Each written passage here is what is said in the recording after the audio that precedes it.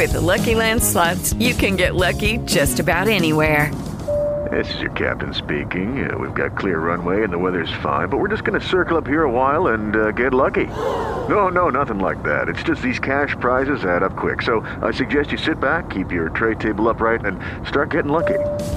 Play for free at LuckyLandSlots.com. Are you feeling lucky? No purchase necessary. Void where prohibited by law. 18+ terms and conditions apply. See website for details. Blog Talk Radio.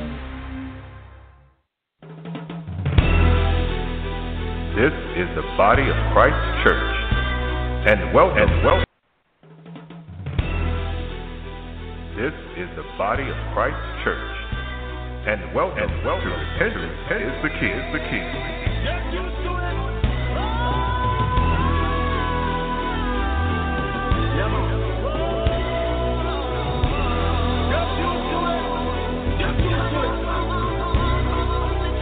Me fully see under the blood in the church hall. Can't forget about my friends in the dance hall. Joy and love me have a great peace of mind. And now this me want me dance hall friend them to find. Me go fast and pray till Christ that I me friend them find. See she I go fast and pray until the devil get thee behind me. Fast and pray till Christ that I me friend them find. See she I go fast and pray until the devil get thee behind. Awesome, go up full and great mighty Father. See a protect and bless. Leviticus chapter 23, starting at verse 33. Leviticus chapter 23, verse 33. And the Lord spake unto Moses, saying, Speak unto the children of Israel, saying, The 15th day of the 7th month shall be the feast of tabernacles for 7 days unto the Lord. On the first day shall be an holy convocation. Ye shall do no servile work therein. 7 days ye shall offer an offering made by fire unto the Lord. On the 8th day shall be an holy convocation unto you, and ye shall offer an offering made by fire unto the Lord. It is a solemn assembly, and ye shall do no servile work therein. So that's the feast day that we are in the midst of right now, the Feast of Tabernacles. And when you look in the book of Leviticus, the 23rd chapter, that's where we get the holidays, the holy days that were given to our nation. The reason why that's important for us to continue to go over those things is because we live in a world that does not observe, have respect for, give reverence to, or even have knowledge of the Heavenly Father's holy days. So when we look at what's going on here, our people are getting ready for Halloween. That's what they're going to be doing this month. After that, they're going to be ready for Thanksgiving. After that, they're going to be ready for Christmas. You go in stores nowadays, they already have Christmas trees out because that's just the way their ceremonies go. That's the way their holidays are lined up. When you look at the holidays that the Heavenly Father gave us, they all lined up, and they're given to us right here in the book of Leviticus, the 23rd chapter. So when we start speaking of the different feast days that were given to us, going into the Feast of Tabernacles, which we're in right now, a lot of people can't relate to it, nor do they even understand that these are the days that were given to us. All the more reason why when we're dealing with people and we're teaching the commandments and teaching them about the true holidays, holy days of the Lord, even days like this we have to bring up to them. So when we start speaking about the first and last days being Sabbath, but all throughout the week, we're still in that same Feast of Tabernacles. And also we have to make sure that people understand. A lot of people would say, well, we don't celebrate those Old Testament holidays. That's not for us. We celebrate Christian holidays. First of all, there's no such thing as a Christian holiday. Every single day that they celebrate, from Easter to Christmas to Thanksgiving to Halloween, have absolutely nothing to do with the Bible nor who they call Christ. It has nothing to do with that. So when we look at a true holiday that's biblical, a true Christian holiday, meaning that cometh of Christ, that's already in the Bible for us.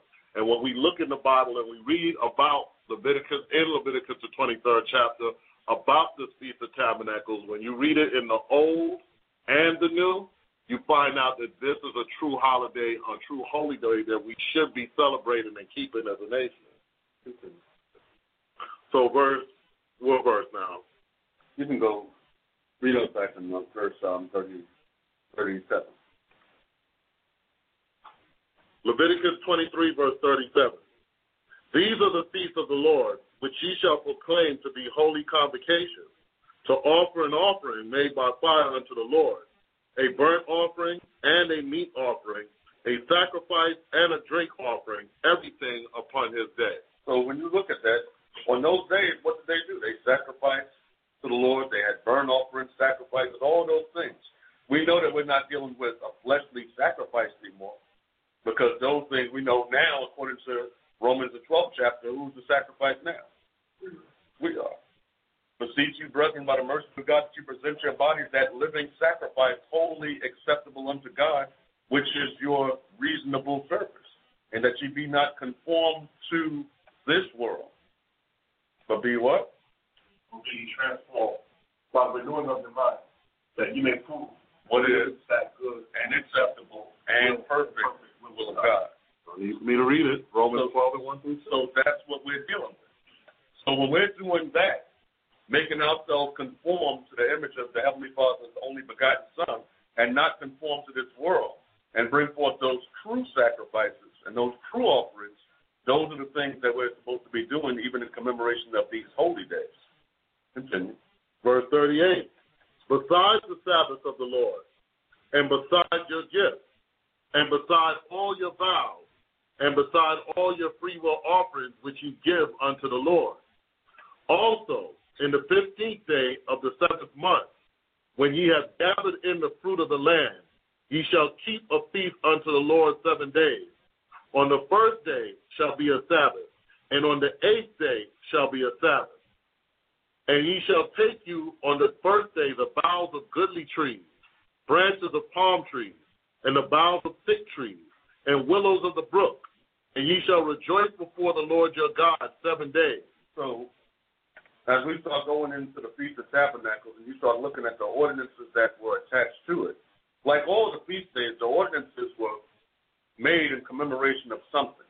When you look at the times of even the Passover, why were they, when you look at the ordinances of the Passover, why was it so fixed on the unleavened bread, the blood of the lamb, the blood of the goat over the doorpost and all these things, and eating it in haste, and everything was made in commemoration of what? It was made in commemoration of that night when our people were freed by the Heavenly Father. Exodus out of Egypt.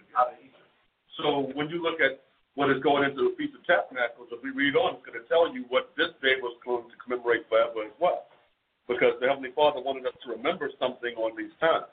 So when you look at all the understanding that we had of these days, the understanding always matures as we go forward in the understanding of the Lord Jesus Christ. So to our forefathers, the exodus out of Egypt, that was the Passover. The Passover was strictly about the exodus out of Egypt. So when that day came around, they knew, why do we celebrate this? Because there was a time when we were slaves in the land of Egypt, and the Heavenly Father sent the 10 plagues and delivered us out by the hand of Moses, his prophet, and brought us into our own land. So we celebrated the day with that understanding. We couldn't celebrate the Passover in the Old Testament with the understanding that the Lamb was going to come and shed his blood, and that Lamb was going to be the Son of God, who we knew as Jesus the Christ, who through his shedding of the blood had become the Passover himself. So that was why when you look at even the holy days of the Bible, the understanding that our forefathers had of this and the understanding that we will come to have as time goes on is not one and the same. It's going to increase. It's going to become manifest as more than what we understood it as. So even though you look at the Feast of Tabernacles, to our forefathers, it was just a commemoration of the time that we spent in the wilderness. But by the time you get to the New Testament, the fullness of that understanding comes around as well. Continue. And I just wanted to bring another point, too, just a minor point, but so that everyone understands. When you read back in Leviticus, the 23rd chapter, some people may be confused. I mean, a lot of you all know what it is, but you read in Leviticus 23 and verse 39, it says, also in the 15th day of the 7th month. So some people are saying, well, you guys aren't even doing it at the right time because the 15th day of the 7th month is what they would call what? July. But when you look at what it actually is, and we deal with the feast according to the new moons, which come in their seasons. It tells you that in Psalm 83. When you look at the month of the year, and even when you look at when this feast normally falls, which is in the month September, even that prefix of sept means 7, just like ox means 8, and nov means 9, and dex means 10. What they did when you read in Daniel is how they thought to change times and laws. They changed times and laws, but they left the names of the months. Some are named for their idols, clearly, like January and February, but then others are numbered, which are like September, October, November, December, 7th, 8th, 9th, 10th. So right now, according to the new moon, we are in the midst of the 7th month and the 15th day during that week, which we celebrate the Feast of Tabernacles. So verse 40 says, "And ye shall take you on the first day the boughs of goodly trees, branches of palm trees, and the boughs of thick trees and willows of the brook, and ye shall rejoice before the Lord your God 7 days. And ye shall keep it a feast unto the Lord 7 days in the year.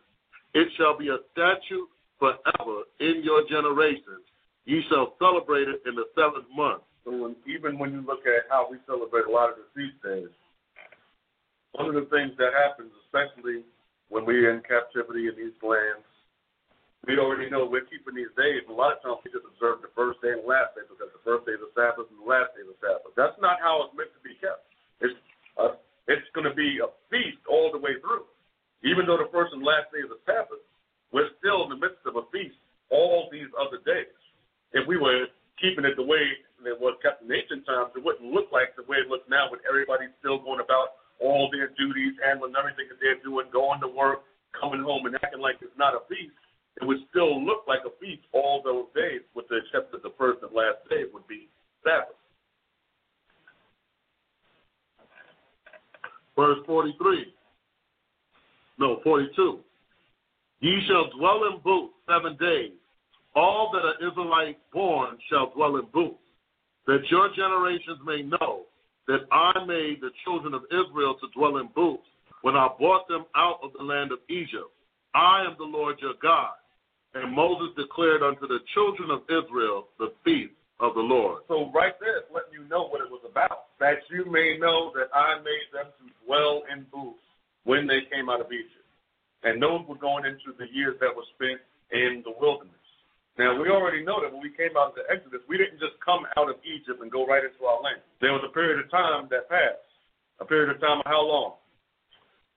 Anthony, how long? So when you look at that 40 years that we were out in the wilderness, what was that about? Why were we there? We just couldn't find our way. To weed out the people that didn't serve the Lord. Because the way from Egypt to the Promised Land wasn't that long. The Heavenly Father had us wandering in the wilderness for that long because there were many people among the children of Israel that were not right with the Lord. So once Moses came down from the mount with the commandments, what did he find when he came down from the mount? We found the people worshiping the golden calf, the golden heifer, and saying what? These be the gods that brought you up out of Egypt. That's what they did. That's what we did. So we're going to take that group and bring them into the Promised Land? That wasn't happening. So when you look at that list of names of people, of all the people that came out of Egypt in the Exodus, how many people came out of that Egypt and made it into the Promised Land? 2 people. And who were they? Who were the 2? Joshua and Caleb. The only 2. Moses himself did not even make it into the Promised Land. So when you look at that, and you look at that wilderness, the wilderness was no joke. So when you look at the Feast of Tabernacles, this goes into the Lord saying, I want you to remember that I made you to dwell in booths during that time. It's not just saying, just remember that you dwelled in booths. We're supposed to remember what happened. We're supposed to remember what that whole time was about. We're supposed to remember the lessons that we learned. That's what it's about. Let's go there from there. Let's go to the book of Nehemiah chapter 8. It's picking up, some of you may remember, the history that was going on into the time of Nehemiah, the book of Nehemiah. You already had, Zerubbabel had already returned back and built up the temple. But also you had Nehemiah and Ezra come back to Jerusalem. Nehemiah was the one that was building up the walls of the city, while Ezra was the one that was teaching the people.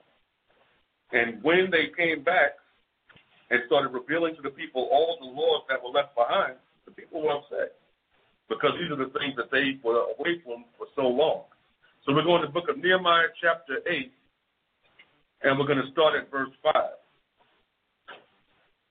Nehemiah chapter 8, verse 5.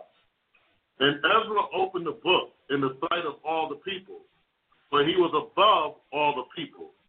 And when he opened it, all the people stood up.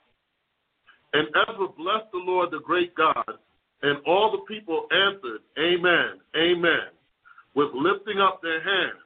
And they bowed their heads and worshiped the Lord with their faces to the ground. So just so people understand what was going on, when you look at our people during this time, and they're coming back from the different captivities, coming back in particular at this time from Babylon. So a lot of the Israelites that were coming back into the land, this was their first time being back in the city in well over 70 years. But quick question, when you look at Nehemiah, when Nebuchadnezzar came and sacked Jerusalem, who did he take out of the city? Did he take everybody with him in captivity? Who did he take aside? He took those people that were rulers, the nobles, the royalty, and so forth. He took the princes and the nobles. Exactly. He took the princes and the nobles in captivity and left the rest behind. So you had everybody else left to fend for themselves for those 70 years. They didn't have a priest. They didn't have prophets. They didn't have anybody there really guiding them for that whole time. So in that time that they were away, the land and everybody fell into decay. So now you have Ezra teaching the people who were there and the ones who returned all these commandments, and they're totally ignorant of these same feast days that we're reading about. And let's prove it. Continue. And Ezra blessed the people, verse 7. Also, Jeshua and Benai, and Sherebiah and Jamin and Akab, Shabbatai, Hodijah, Masajah, Melita, Azariah, Jozabad, Hanan, Pelaiah, and the Levites caused the people to understand the law, and the people stood in their place. So they read in the book, in the law of God distinctly, and gave the sense and caused them to understand the reading. So now they have a teaching priest for the first time in a long time, explaining to them the law, the same laws which they had been away from for so long, and something happens when the people hear it. Verse 9. And Nehemiah, which is the Tershah means he was the governor, and Ezra the priest, the scribe, and the Levites that taught the people said unto all the people, This day is holy unto the Lord your God. Mourn not, nor weep, for all the people wept when they heard the words of the law. And why were they weeping when they heard the words of the Lord? Because they weren't keeping it. When you read the beginning of this chapter, it tells you what day it was. Let's jump back to chapter 8, verse 1, and then we're going to jump back forward again. Nehemiah chapter 8, verse 1. And all the people gathered themselves together as one man into the street that was before the water gate, and they spake unto Ezra the scribe to bring the book of the law of Moses, which the Lord hath commanded to Israel. So now then Ezra's bringing the book of the law to the people, and he's going to tell you what day this was.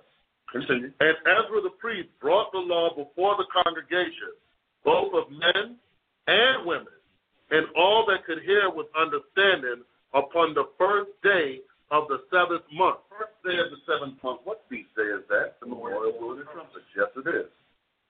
So we celebrated that just a little over a week ago. The first day of the 7th month, that new moon.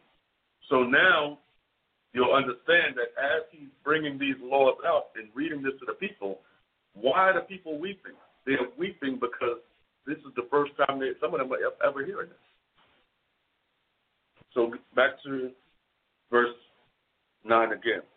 And Nehemiah, which is the Tershah, and Ezra the priest, the scribe, and the Levites that taught the people, said unto all the people, This day is holy unto the Lord your God.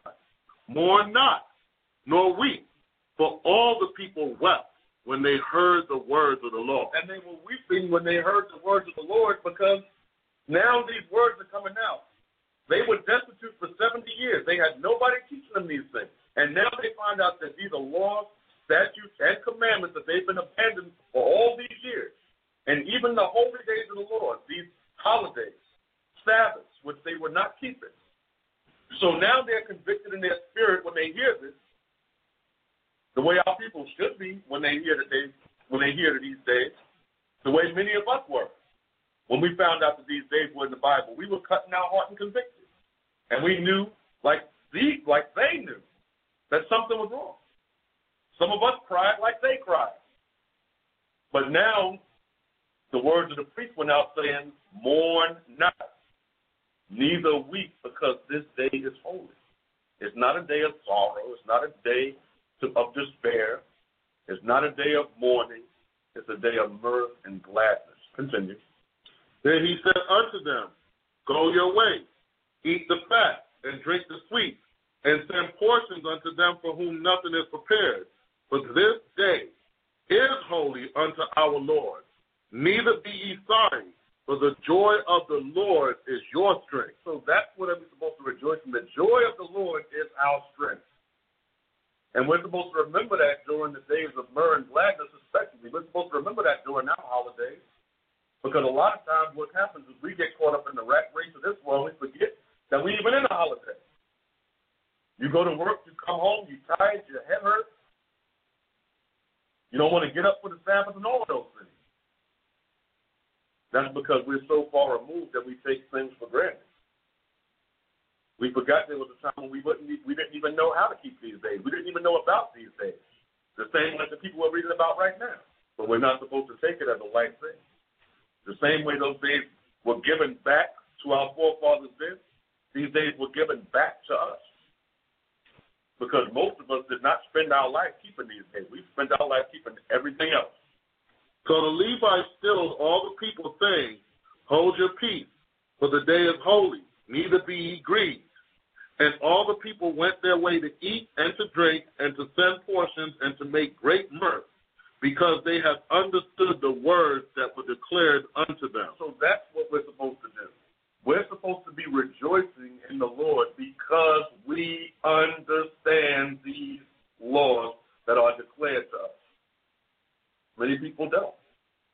Many people will go to their grave never understanding these words that are declared to us. And it's just a blessing. You remember that, like when it talks about the regular Sabbath, it talks about how man was not made for the Sabbath, the Sabbath was made for man. These are beautiful days. These are great days. These are days that we get together and we have a good time and we see each other and we let off steam and we're able to just celebrate and have that joy amongst one another and that strength in the Lord. But a lot of people don't see the blessing in this because they look back and they say, well, you know what is this? Where is this from?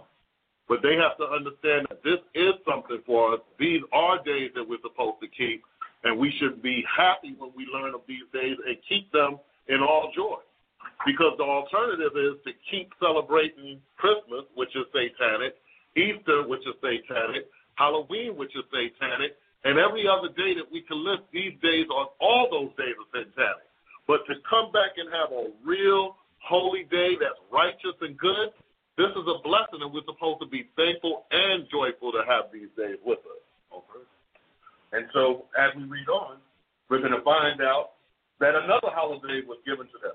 Because they learned about the memorial blowing of trumpets, but what was the next day that they kept? Verse 13. And on the second day were gathered together the chief of the fathers of all the people, the priests and the Levites, unto Ezra the scribe, even to understand the words of the Lord. So what were they coming for? They were coming for a lesson. They were coming to be taught. Continue. They were coming to understand. They weren't coming. You know what? Bring it out. People go to church now to hear what? Songs, to have some fun, to have a good time. They're in there dancing. It looks like a hip-hop club in some of these churches. Bring it out. But that's not what they were coming for. These people said, the scripture said they came. And on the second day were gathered together the chief of the fathers of all the people, the priests and the Levites, unto Ezra the scribe, even to understand the words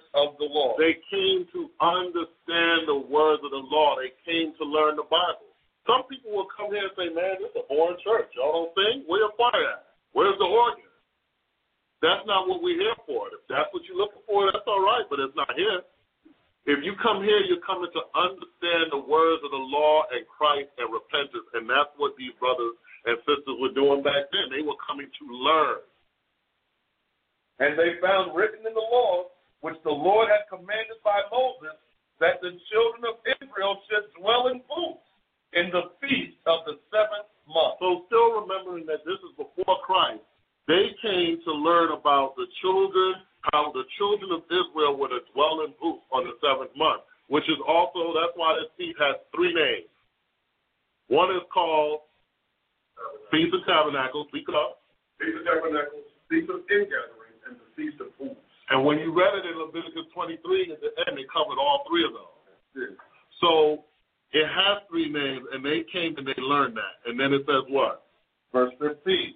And that they should publish and proclaim in all the cities and in Jerusalem, saying, Go forth unto the mount, and fetch olive branches, and pine branches, and myrtle branches, and palm branches, and branches of thick trees to make booths, as it is written. So what they did was they actually learned the law, and they kept the law. They rejoiced in it. This is what the Lord's people are going to do. They're not going to say, man, where did that come from? You're going to open up the Bible, read, see where it came from, and then you're going to start to keep what is written in the law. Go ahead. So the people went forth and brought them, and made themselves booths, everyone upon the roof of his house, and in the courts, and in the courts of the house of God, and in the streets of the water gate, and in the streets of the gate of Ephraim, and all the congregation of them that were come again out of the captivity made booths, and sat under the booths. For since the days of Joshua the son of Nun, unto that day, had not the children of Israel done so, and there was very great gladness. So the passage of time is no excuse for not keeping the commandments, because since the time of Joshua up until then, they hadn't kept it. But once they found out what they were supposed to keep, they started keeping it. Verse 18. Also, day by day, from the first day unto the last day, he read in the book of the law of God, and they kept the feast 7 days, and on the 8th day was a solemn assembly according unto the manner.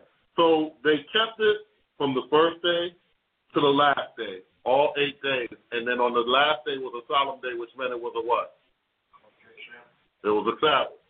In that time, you see, they came together every day, like Akara was explaining, and then on that very last day, they kept that Sabbath like they were supposed to. But even if we're not coming together every day, they're still supposed to be in the Word every day. Right. I mean, that goes without saying, but it still shows you right there that when they came together, they were bringing that Word out every single day during that week. So let's make a trip to the book of Deuteronomy chapter 8. Okay, in that verse, Nehemiah chapter 8, in verse 17, it says, And all the congregation of them that were come again out of the captivity made booths, and sat under the booths. For since the days of Joshua, the son of Nun, until that day had not the children of Israel done so. And there was great gladness. So the Joshua, that son of Nun, is Joshua. Yes, Joshua. Joshua that was serving to Moses, Joshua, when it was in the wilderness and everything. Yes, and when, like you said earlier, Joshua Caleb left. Just to let you know that when it says since the time of Joshua, you got to understand that after Joshua, and then it was the judges, and then it was the period of the king. That period of the judges was 400 years, over 400 years, and that period of the king was over 500 years. So now, and then the time of Joshua, so now we're looking at a period of about 1,000 years, according to the scriptures, give or take more, okay, that we wasn't doing what we ought to been doing from the beginning. So that was a very, and it just said if it wasn't like since the time of Joshua, that repenting, that returning back was a great, great return back. So that's all I just wanted to bring out, that even all that time of David, people didn't come back like they did here. Even the time of Solomon, they didn't come back. desire. But now that whole mindset to turn back was that great that the scriptures ignored. And are we looking at the fact that the food was temporary dwelling? Mm-hmm. Yeah, I'm going to touch on that. Yeah. So, to the book of Deuteronomy chapter 8, we're going to start at verse 1. Because as we went over going into the Feast of Tabernacles and how they came back and understood these laws, the Heavenly Father is going to let us know what the real reason for that day was and what we're supposed to remember about that whole lessons in the wilderness. And that's what is in the book of Deuteronomy chapter 8. And we're going to start at verse 1. Deuteronomy 8, verse 1. All the commandments which I command thee this day shall ye observe to do, that ye may live and multiply, and go in and possess the land which the Lord sware unto your fathers.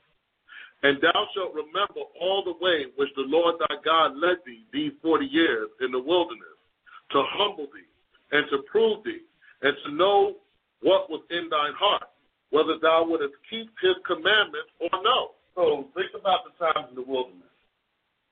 Dwelling in booths, moving from place to place over the course of 40 years coming upon us. Times with no food, times with no water. But the Lord is letting us know all those things were done for one reason. Read verse 2 again.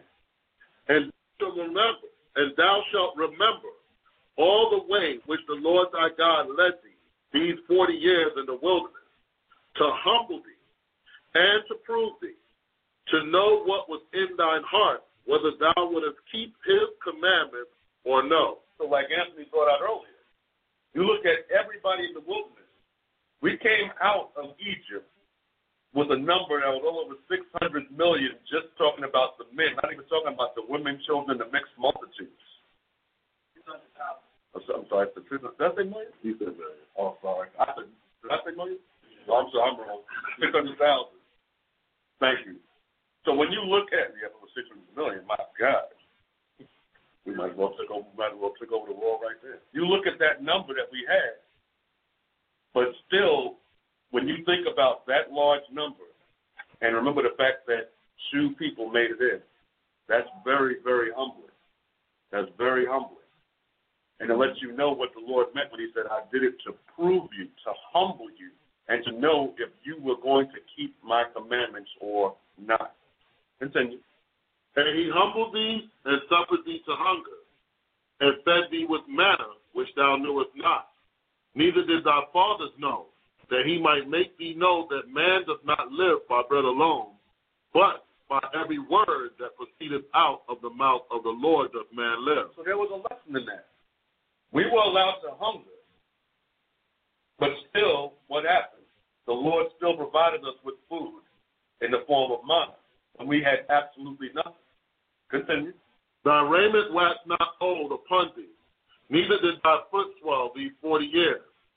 Thou shalt also consider in thine heart that as a man chasteneth his son, so the Lord thy God chasteneth thee.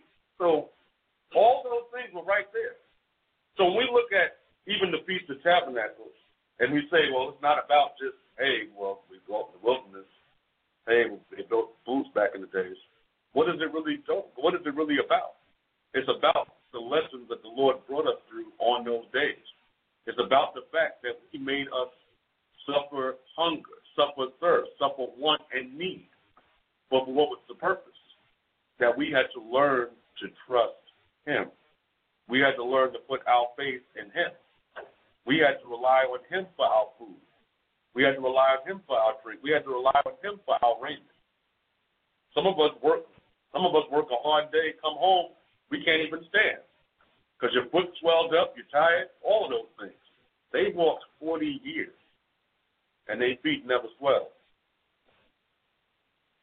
They never had to change clothes. So everything was preserved by the Lord. Read. Verse 6.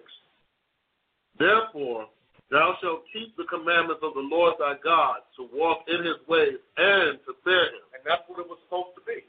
we were supposed to learn the fear of the Lord during that time. And for those of you who are not familiar with the book of Numbers, take some time and read that. Because we can't even go through all the things that happened during that time in the book of Numbers. Read it from beginning to end if you have never done that. Read about the different plagues that came on our people for our rebelliousness. Read about the times when our people rebelled against Moses over and over and over again. The times when we doubted the food coming and went out to gather manna on the Sabbath day. All of those things are written in the book of Numbers. And it's written for our learning and our admonition. So go to Exodus chapter 13, verse 21. Because when we were going through the wilderness and from leaving from Egypt before we entered into the land that would become known as Israel, we traveled, and it's going to talk about how we traveled. And this is Exodus 13 and 21, and that's followed by Numbers 9. Yeah. The book of Exodus, chapter 13, verse 21. And the Lord went before them by day in a pillar of a cloud to lead them the way, and by night in a pillar of fire to give them light, to go by day and night. He took not away the pillar of the cloud by day, nor the pillar of fire by night from before the people. So when you look at that, this is how we were guided from Egypt into our land. There was a pillar of fire, a pillar of a cloud to lead us in the way by day, and there was a pillar of fire that led us by night. And the scriptures go more into detail about how that worked because it was for 40 years. So how did that work? Let's go to Numbers chapter 9 and start with 15. So when the brother Carl was going into the whole thing about it being temporary housing, why was it temporary? Why do we have these basically tabernacles or little booths that you set up? Like if you look at how they used to build like log cabins and they'd have sticks and build them up one level all the way up, that's what these tabernacles were like. And so why did we have these houses that we had to be able to break down and travel with? There's a reason, and it's in Numbers chapter 9, verse 15. The book of Numbers chapter 9, verse 15. And on the day that the tabernacle was reared up, and on that day that the tabernacle was reared up, the cloud covered the tabernacle, namely the tent of the testimony. And at even there was upon the tabernacle, as it were, the appearance of fire until the morning. So this was the pillar of the cloud and the pillar of fire that was leading us. Go ahead. So it was always the cloud covered it by day and the appearance of fire by night. Mm-hmm. And when the cloud was taken up from the tabernacle, then after that, the children of Israel journeyed. And in the place where the cloud abode, there the children of Israel pitched their tent. So at any time we had to be ready to go. So when you see the cloud was moving, no matter what we were doing, you had to pick up, grab your stuff, and go, or you were going to be what? Left behind. Go ahead. At the commandment of the Lord, the children of Israel journeyed, and at the commandment of the Lord they pitched. As long as the cloud abode upon the tabernacle, they rested in their tents. Mm-hmm. And when the cloud tarried long upon the tabernacle, many days, then the children of Israel kept the charge of the Lord and journeyed not. And so it was, when the cloud was a few days upon the tabernacle, according to the commandments of the Lord, they abode in their tents. And according to the commandments of the Lord, they journeyed. So this is what our forefathers knew this day to be about, because it talked about how the Most High made us to dwell in booths. So this is what would happen. We would get up, we would set up our shop. While that remained still, we stayed still. Whether it was for days, months, years, as it's going to go on and explain, we stayed still. But when that cloud started moving, we packed up all our belongings, packed up our boots, and we followed that cloud. And that's symbolic of, jumping ahead a little bit, what is that symbolic of? What is it symbolic of? Following Christ. Following Christ. But we'll get to it, and we'll go a little bit further. Go ahead. Verse 21. And so it was, when the cloud abode from even unto morning, and that the cloud was taken up in the morning, then they journeyed, whether it was by day or by night. That the cloud was taken up, they journeyed. Mm-hmm. So that means that if it was the middle of the morning and that cloud moved, you moved. If it was 3 in the morning and it's pitch black outside, if that pillar of fire moved, we moved. Verse 22. Or was it for 2 days, or a month, or a year, that the cloud tarried upon the tabernacle? Remaining thereon, the children of Israel abode in their tents and journeyed not. But when it was taken up, they journeyed. So we had to get up and follow it no matter what. We had to move. You couldn't do what you want to do. Well, I'm tired today. I don't feel like carrying this. You be left in the wilderness to fend on your own. And how are we eating every single day? So where was the manna coming down? Wherever the congregation was. So for all the people that wanted to go solo, do their own thing, good luck. Verse 23. At the commandment of the Lord, they rested in the tents, and at the commandment of the Lord, they journeyed. They kept the charge of the Lord at the commandment of the Lord by the hand of Moses. So was it something else you were going to go into about the tabernacle? Well, we all know man was given 7 days to work, and after that, you know, when the millennium reigns, which is the great Sabbath, you know, after that it's 8 days. So you're looking at 8 days there, and this vessel we in now is temporary. So after that, we get a celestial body, all of the celestial body, whether it be in the lake of fire in the kingdom. So that's kind of where I go sometimes. But I just want to put it out there to the thought too. The Body of Christ Church Radio Network broadcasts 7 days a week on blogtalkradio.com/the BOCC. Listen to our archived broadcast or check us out while we are live on the air. Come and visit us in the virtual living room at 2 o'clock p.m. on Sundays, where we examine current topics according to the scriptures. Are you looking for the truth? Can you handle the truth? Find out on Mondays at 8 o'clock p.m. It doesn't matter what church you attend or philosophy you believe. Take the challenge to see, are you smarter than your pastor, on Tuesdays at 8 o'clock p.m. The world is engrossed in darkness, but it shall be destroyed by the light. Tune in to From Darkness to Light at 7 o'clock p.m. on Wednesdays, where all manner of witchcraft, occult practices, and Satanism is exposed for what it is. Before the light comes, it's time to awake on Thursdays at 8 o'clock p.m. If you are seeking salvation, listen to Repentance is the Key, Fridays at 8 o'clock p.m. And after you have listened to all of these shows, find out how we will become kings and priests, Saturday mornings at 9 o'clock a.m. All shows are on Eastern Standard Time. Remember to check out the Body of Christ Church 7 days a week on blogtalkradio.com/the BOCC. That's blogtalkradio.com/THEBOCC. Shalom.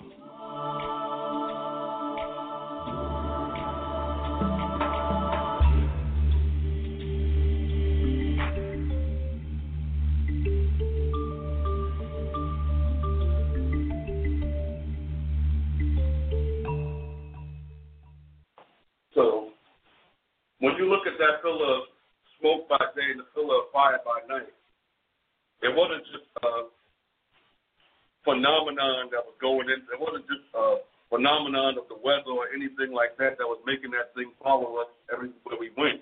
It was far more to it than that. So when we go to the book of Exodus, the 23rd chapter, we get an understanding of what that pillar of fire was by night and that pillar of cloud by day. So in the book of Exodus chapter 23, and we're going to start at verse 20. Because we're reading about how we followed this pillar everywhere it went, day in, day out, over the course of these years. But now we're going to find out what it was. Exodus chapter 23, and start at verse 20. Behold, I send an angel before thee to keep thee in the way, and to bring thee into the place which I have prepared. So now we're talking about going into the wilderness. Going into the wilderness on our journey to the land of promise. And the message is this: I send this angel before you to lead you on that way. Read. Beware of him, and obey his voice. Provoke him not, for he will not pardon your transgression. For my name is in him. For my name is in him. That's letting you know right there. He's telling you. That angel is going to be there guiding you. And that pillar of cloud by day, the pillar of fire by night. Beware of him. Don't disobey him, because my name is in him. And he's going to be the one that you have to obey. Also, even when you read about the crossing of the Red Sea, it tells you something else about that angel too. So let's stay in the book of Exodus. Look, and I'm going to read one more verse here. Sure, take it. But if thou shalt indeed obey his voice, and this is Exodus 23 and verse 22. But if thou shalt indeed obey his voice and do all that I speak, then I will be an enemy unto thine enemies and an adversary unto thine adversaries. So even when you read in Deuteronomy 18 and 18, and it talks about that prophet that's going to come, that's going to tell you, and you have to listen to the words that he said, it's basically saying the same thing again here, that if you obey the voice of the Lord and do all that he says, then he was going to be an enemy to our enemies and a what? And an adversary to our adversaries, meaning the Lord was going to fight for us because we were being obedient to his word. So whatever this angel was saying to us was the word of the Lord, and by us obeying that, we were obeying the Lord. So when you jump over, say in the book of Exodus and go to chapter 14, and just bringing out something else about how that angel was fighting for us. You just brought it out about the fight for us. So Exodus chapter 14, and jump down to verse 13. Exodus 14, verse 13. And this is the parting of the Red Sea. And Moses said unto the people, fear ye not, stand still, and see the salvation of the Lord, which he shall show to you today. For the Egyptians whom ye have seen today, ye shall see them again no more forever. They're about to die. I like he said that, no more forever. You're going to see them no more again forever. The Lord shall fight for you, and ye shall hold your peace. What, didn't you just say that? Mm-hmm. Keep going. And the Lord said unto Moses, wherefore criest thou unto me? Speak unto the children of Israel that they go forward. Say, why are you crying to me? Tell the children of Israel, keep moving forward. That's your job. But lift thou up thy rod, and stretch out thy hand over the sea, and divide it. And the children of Israel shall go on dry ground through the midst of the sea. And behold, I will harden the heart of the Egyptians, and they shall follow them. And I will get me honor upon Pharaoh and upon all his hosts, upon his chariots and upon his horsemen. And the Egyptians shall know that I am the Lord when I have gotten me honor upon Pharaoh, upon his chariots, and upon his horsemen. So now, chariots, the army is coming, chariots, horsemen, and as they're closing in on the children of Israel, something happens in verse 19. And the angel of God, which went before the camp of Israel, that same pillar, removed and went behind them. And the pillar of the cloud went from before their faces and stood behind them. So what was going on? As the armies are closing in on the Israelites, the pillar moved from in front of them to behind them. Read. And it came between the camp of the Egyptians and the camp of Israel, and it was a cloud and darkness to them, but it gave light by night to these, so that one came not near the other all the night. So what happened? The darkness was on the face of the Egyptians so that they couldn't move forward to the camp of Israel, and it was light to us throughout the night. And Moses stretched out his hand over the sea, and the Lord caused the sea to go back by a strong east wind all that night, and made the sea dry land, and the waters were divided. And the children of Israel went into the midst of the sea upon the dry ground, and the waters were a wall unto them on their right hand and on their left. So Kadar brought out the point about how this angel was going to fight for us when we were keeping the commandments. Well, let's find out how the Lord fought for us on this day, because he wasn't done yet. Verse 23. And the Egyptians pursued and went in after them to the midst of the sea, even all Pharaoh's horses, his chariots, and his horsemen. So even though you watch every single movie, whether it be the Ten Commandments, Prince of Egypt, whatever they show, they never show what happened to those chariots when they went to that sea. Because that's when the angel of the Lord came and attacked the chariots. And we're about to read it.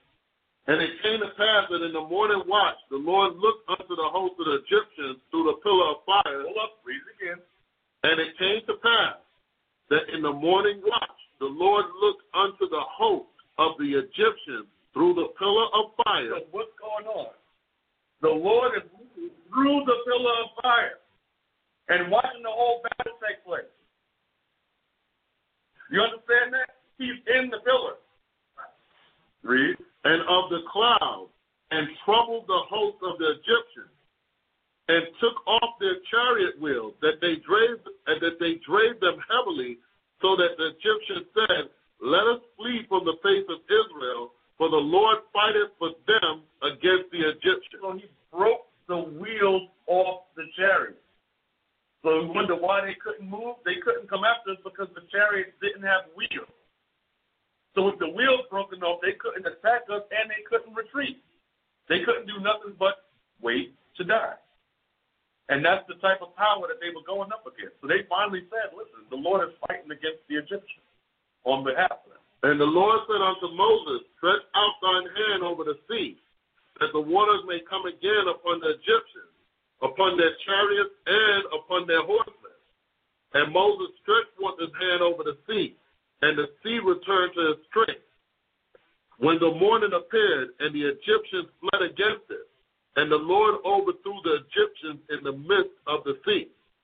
And the waters returned and covered the chariots and the horsemen, and all the host of Pharaoh that came into the sea after them.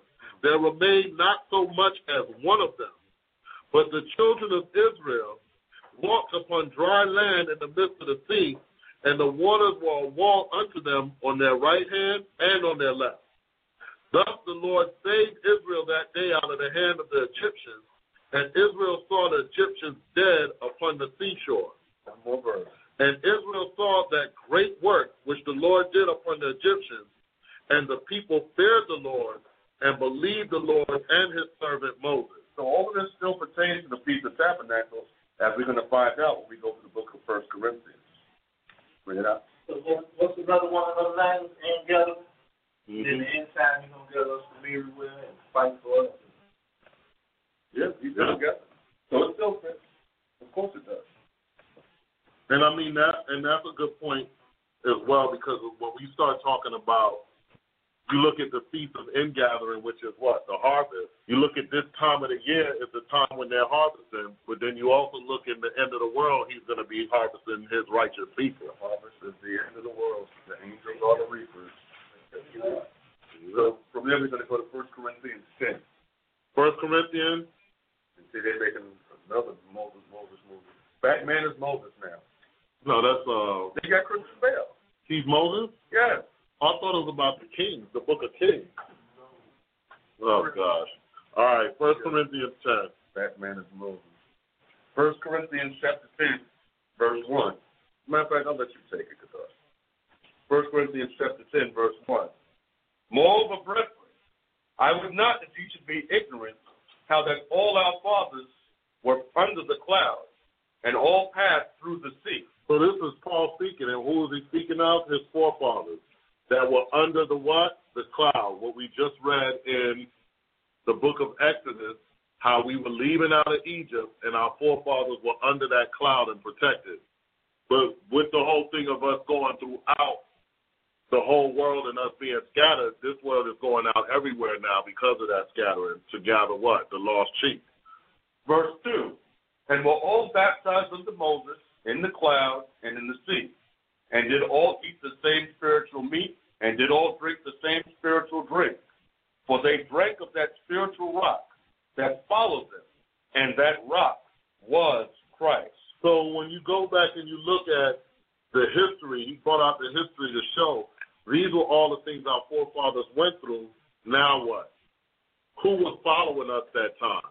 Who was it that removed from the front and went to the back to protect us all that time? Who was that angel?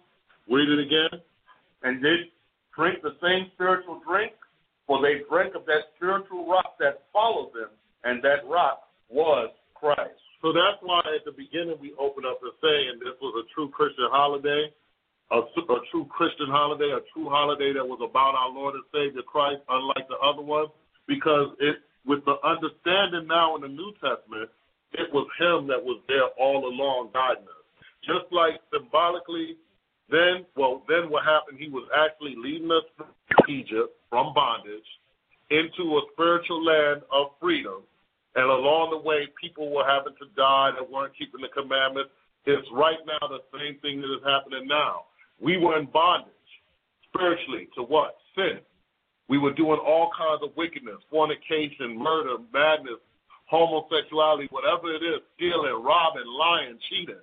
We were doing all those different things, and Christ redeemed us so now that we are following him. And he's leading us to the promised land only if we obey those words like he told us back then. Only if you follow his words, only if you obey his words, is the same thing that he's telling us now. Verse 5. Go ahead.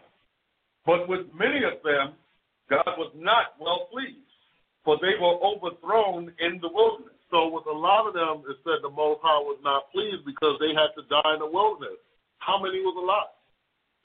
500. No. 599,998. All but two, just, because it was 600,000 that came out. And that was what? That was just the men, so that's really not even accurate. But the whole thing is, really, it was only two that made it in. So when he said with many of them, was he not pleased? It was with many of them. But with many of them, God was not well pleased, for they were overthrown in the wilderness. Now these things were our examples, to the intent we should not lust after evil things, as they also lust. And that's why, a lot, what we focus on in here, and what we focus on is repentance. And we will keep going over it over and over. And people are like, well, why are you always talking about repentance? Because that's what's going to save us. When you look at these brothers here, they saw the miracles. That wasn't enough. They knew that they were Israelites. That wasn't enough. What we really have to understand is how we have to follow and serve the Lord and not go after our lust. Not lust after these gods, these women, these evil things that's out here in this world, this money, all of that. We're not supposed to be focused on that. We're supposed to be focused on the Lord, and when we do, then we're successful. Go ahead. Neither be ye idolaters, as were some of them. As it is written, the people sat down to eat and drink and rose up to play. So it's warning it to us as well. Stay away from idolatry. But what do our people consume with nowadays? Idols. From the Catholic Church and those idols, St. Paul, St. Peter, to witchcraft and voodoo and all the little, whatever they call those little statues they worship in that. What do they call it again? It depends on what you're talking about. With Santeria, Obeah, voodoo, it depends on which one you're talking about. But they got idols, or their religion, or their holidays. All that our people are into, and that's just one set. Then when you start talking about this world, their car, their woman, they idolize those things. They idolize singers, actors, actresses. That's my idol. It's not even a strange thing for them to say, that's my idol. American idol. They have a show. So, and those people do become idols. As soon as they win, or if they're on the show, they run after following them. So it says, neither be ye idolaters, as with some of them. As it is written, the people sat down to eat and drink and rose up to play. So our people were heavily into idolatry to the point that when Moses went up in the mount to get the commandments, he came back down and they was into idolatry and what? Next verse. Neither let us commit fornication, as some of them committed, and fell in one day 23,000. So the warning is going out to stay away from lusting after evil things, stay away from idolatry, stay away from fornication. And we are in the land of fornication. But we can't even say we're in the land of fornication. We are in the world of fornication, because fornication is spread throughout the world like the children of Israel are spread throughout the world. And the more and more you think you hear wicked stories, I heard 2 wicked stories this week. Should I tell them? Go. When it talks about fornication, neither let us commit fornication, our people into some madness. One, and I don't even know if this is, one is not even funny, but it's horrible. Couple gets married, 9 months later she has a baby, and the baby turns out to be a dwarf.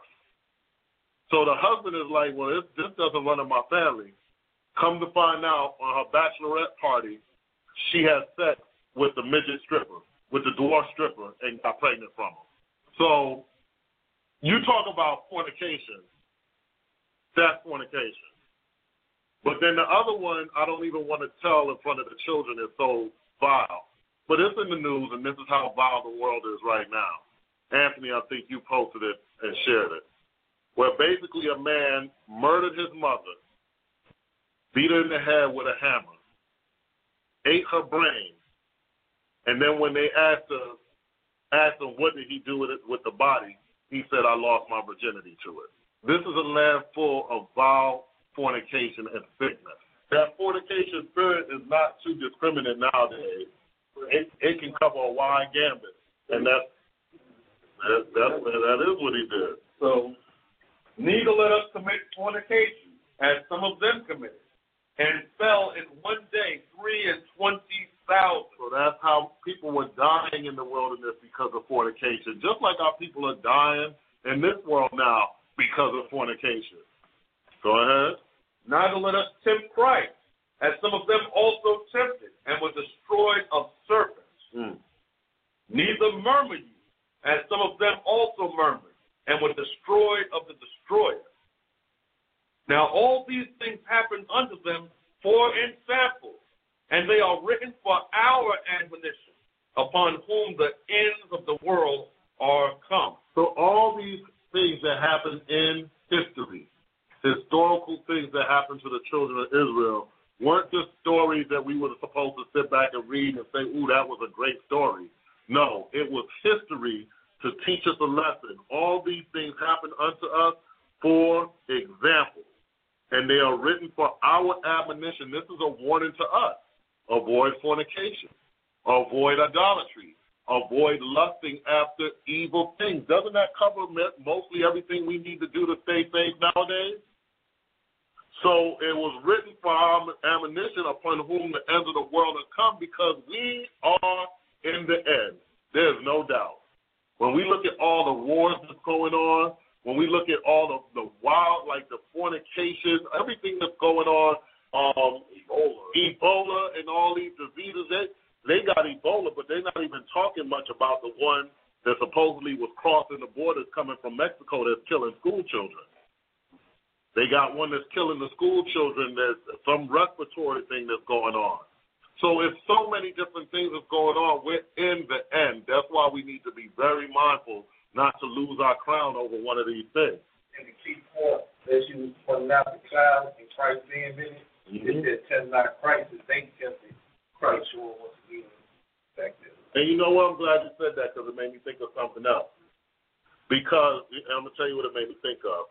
Just like how he removed to the back, and he's a light for us, for the ones that choose not to keep the commandments, it's darkness for them. There's going to be destruction to them. But for us, it's light. He's showing us the way right now. How to avoid all of those things. All we have to do is listen. Go ahead. Verse 12. Wherefore, let him that thinketh he standeth take heed, lest he fall. So for those that think they got it, for those who say, I don't need the Lord, for those who say, I am whole, the ones that don't need the position, take heed lest ye fall. And that goes for all of us in here too. Just because Christ is showing us the way don't mean we got it all. Just because he's showing us the better way doesn't, and we repented and we starting to do what's right, don't walk around here thinking that you the bomb or you got it all together. Because if you think that you're that strong and you don't need anybody and you can move your way, it's that take heed lest you fall. That's that humility that we have to have, the ability to listen to one another, the ability to listen to the scriptures, the ability to take correction when someone is telling you that you're wrong. You're supposed to be able to say, you know what, let me examine myself and correct it. But if you like, I ain't got to listen to that brother. That's a brother like me. Take heed, because you setting yourself up for a fall, and that's everyone in here, including us. If I walk around saying, you know what, I got this, what, brother, you warning me about the scriptures? Let me warn you. How long you been in this? Take heed lest ye fall. And we've seen a great many men fall because of that pride. 13. There hath no temptation taken you, but such as is common to men. But God is faithful, who will not suffer you to be tempted above that ye are able, but will with the temptation also make a way to escape, that ye may be able to bear it. Go ahead. Wherefore, my dearly beloved, flee from idolatry. So that's the warning. So when he goes in verse 13 and he tells us that there's no temptation taking us but such as is common to man, he's letting you know that we all go through diverse temptations, diverse lusts. But what he's also showing us is that when you're tempted, when that comes upon you, the Lord also gives you a way to escape so that you may be able to enter into the kingdom and not sin. So one of the things he tells us very wisely to do is when you see idolatry, flee from it. Don't play with it. Don't mess with it. When you see it, get away from it as far as you can, because idolatry has brought down many. So when you look again, a lot of times if we read those scriptures in 1 Corinthians 10, 11, and 12 and 13, we pretty much read those as standalone scriptures, where we just go right to the point. Wherefore, you don't think you stand, take heed lest you fall, no temptation such as common to man. But when you read those two verses, 12 and 13, in the context of everything that we already read in chapter 10, it's letting you know what the usual players are. What are those temptations that are common to men? Idolatry, fornication, rebelliousness, murmuring, evil surmising, evil suspicions. It's all right there. It's never changed. Yeah, all the works of the flesh that we read about in Galatians 5. So you have the fruits of the Spirit and you have the works of the flesh. And those things are right there. So when you read it in the context, 12 and 13, in the context of everything we just now said, what it's letting us know is that if you think that you're above idolatry, if you think that you're above the sin of fornication, if you think you're above rebelliousness and lasciviousness, you think you've got all of those things conquered, keep in mind what it did then and what it's doing now, because those sins have nearly decimated and destroyed a nation. And if you think that you are something special, just look what it did to those 600,000 people. Moses being one, who spoke unadvisedly with his lips when he got angry. So now, the book of Ezekiel, chapter 20. Ezekiel chapter 20, and we're going to start at verse 33. And I'll read it. Ezekiel 20:33. As I live, saith the Lord God, surely with a mighty hand and with a stretched out arm and with fury poured out will I rule over you. And I will bring you out from the people and will gather you out of the countries wherein you are scattered with a mighty hand and with a stretched out arm and with fury poured out. So this is a prophecy of the Lord coming back. And this is showing we're still dealing with the Feast of Tabernacles, because what is it going into? It's going into the whole thing that we're supposed to be doing. And it's letting us know in these last days how, because we've been breaking the commandments, because we've been sinning, how the Lord is going to rule over us with that arm of fury. So you see the death and the dying that's happening in our community is because of our rejection of the commandments. It's because we're lusting after evil things. It's because we're committing fornication. It's because we're murmuring. It's because we're idolaters. All these things are happening to us not because any power that any man has on the face of this earth. It's because what we have done against the Most High. So his hand is upon us strong because we're doing against his word. So then he says, verse 34, and this lets you know it's talking about the hand. And I will bring you out from people, and will gather you out of the countries wherein you are scattered, with a mighty hand and with a stretched out arm and with fury poured out. So he's going to be gathering the ones that are obedient, the ones that are keeping his commandments, the ones that are listening out of all these countries for that salvation. Go ahead. And I will bring you into the wilderness of the people, and there will I plead with you face to face, like as I pleaded with your fathers in the wilderness of the land of Egypt. So will I plead with you, saith the Lord. So it's not going to be a matter of just, he's not asking us anything. He's saying, here are the commandments that you have to do. Now you either going to do them or I'm going to destroy you. So he's not like, usually you get that word plead and it sounds like, it's usually used in the context of like, I'm begging you. He's not doing that. He's saying, listen, here's my word. You're going to do what I say or you're going to be destroyed. So, verse 37. And I will cause you to pass under the rod, and will bring you into the bond of the covenant. And I will purge out from among you the rebels, and them that transgress against me. I will bring them forth out of the country wherein they sojourn, and they shall not enter into the land of Israel. And you shall know that I am the Lord. So in these last days, the Lord has shown us he's not going to play with us.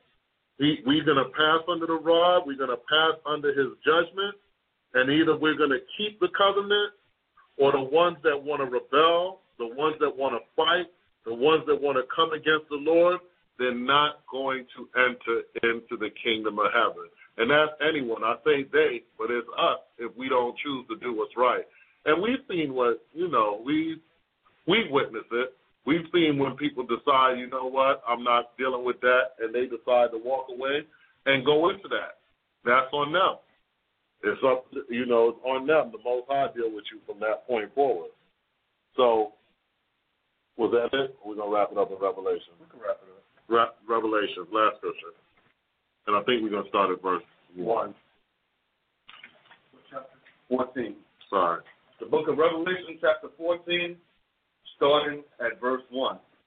And I looked, and lo, a lamb stood on the Mount Sinai, and with him 144,000, having his father's name written in their foreheads. So here's the elect.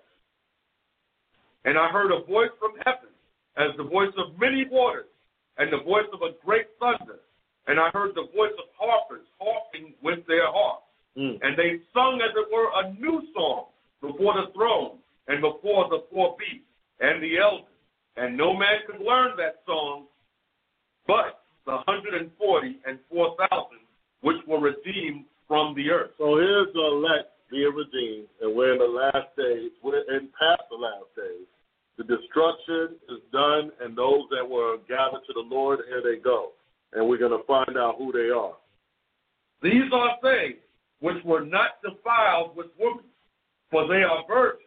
These are they which follow the Lamb whithersoever he goeth. So I want to go back. These are they which were not defiled with women. So this is speaking of women, first of all, women. They weren't into that, fornication. They weren't lusting after those evil things. They stayed away from that. For they are virgins, meaning they are pure. It didn't mean that they were virgins as in like a eunuch, but it meant that they were virgins as in they weren't corrupted in that sexual world and so forth. I sent you forth as Chad's virgin. There you go. So these are they which follow the Lamb whithersoever he goeth. And this is the point of what this is like the exclamation point on the end of the Feast of Tabernacles. Because these are the ones that wherever the Lord was leading them in life, when he said pick up and go, they pick up and went. So the scripture that the brother went over, that was 2 Corinthians chapter 11. 2 Corinthians chapter 11, and I'll read it. Verse 2. For I am jealous over you with godly jealousy, for I have espoused you to one husband, that I may present you as a chaste virgin to Christ. So that's the virgin that it's speaking about in Revelation 14 when you get to verse 4. These are they which were not defiled with women, for they are virgins. These are they which follow the Lamb whithersoever he goeth. So just like we followed him in the wilderness, from Egypt out of that bondage into the promised land, it's the same way we're supposed to be following him now from the bondage of sin that we were in into the promised land, the kingdom of heaven, if we continue in his word to the end. Wherever he taketh us, we got to go. So we know, like a lot of us that have been here together in this journey, because a lot of us have been together for a lot of years, we went from when we didn't understand and all we were doing was we were out there cursing people out and doing things of that nature, all the way up to, you know what, we have to understand it's about repentance. And whenever the Lord showed us, listen, it's time for us to grow, we made a choice and we say, you know what, either we're going to grow or get left behind. And a lot of us decided, listen, it's time to grow. We follow the Lamb whithersoever he goeth, and guess what? When he leads us to the next place, we have to follow there too. Because if you think you stand, take heed lest you fall. We're going to continue growing in this walk if we're going to make it to the end. Go ahead. These are they which were not defiled with women, for they are virgins. These are they which follow the Lamb whithersoever he goeth. These were redeemed from among men, being the first fruits unto God and to the Lamb. Hey, go ahead. And in their mouth was found no guile, for they are without fault before the throne of God. So that's what we all trying to be, and that's what this piece is about. Us working to have mouths not filled with gall, and to when it's time for the redemption in the end, that we be found with no fault before the Lord. And that's the Feast of Tabernacles. If you've enjoyed today's program, join us next week for another installment of Repentance is the Key, airing every Friday night at 7 p.m. Eastern Standard Time. You can also visit us on our website, www.thebocc.com, and our YouTube page, www.youtube.com/thebocc1. Once again, that address is www.thebocc.com and www.youtube.com/thebocc1. Acts chapter 17, verse 30. In the times of this ignorance, God winked at, but now commandeth all men everywhere to repent. People, can't you see and know what is really going on?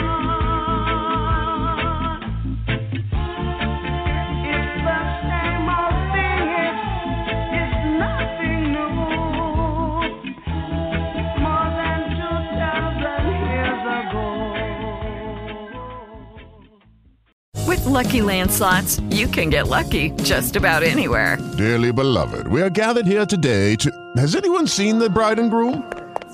Sorry, we're here. We were getting lucky in the limo and we lost track of time.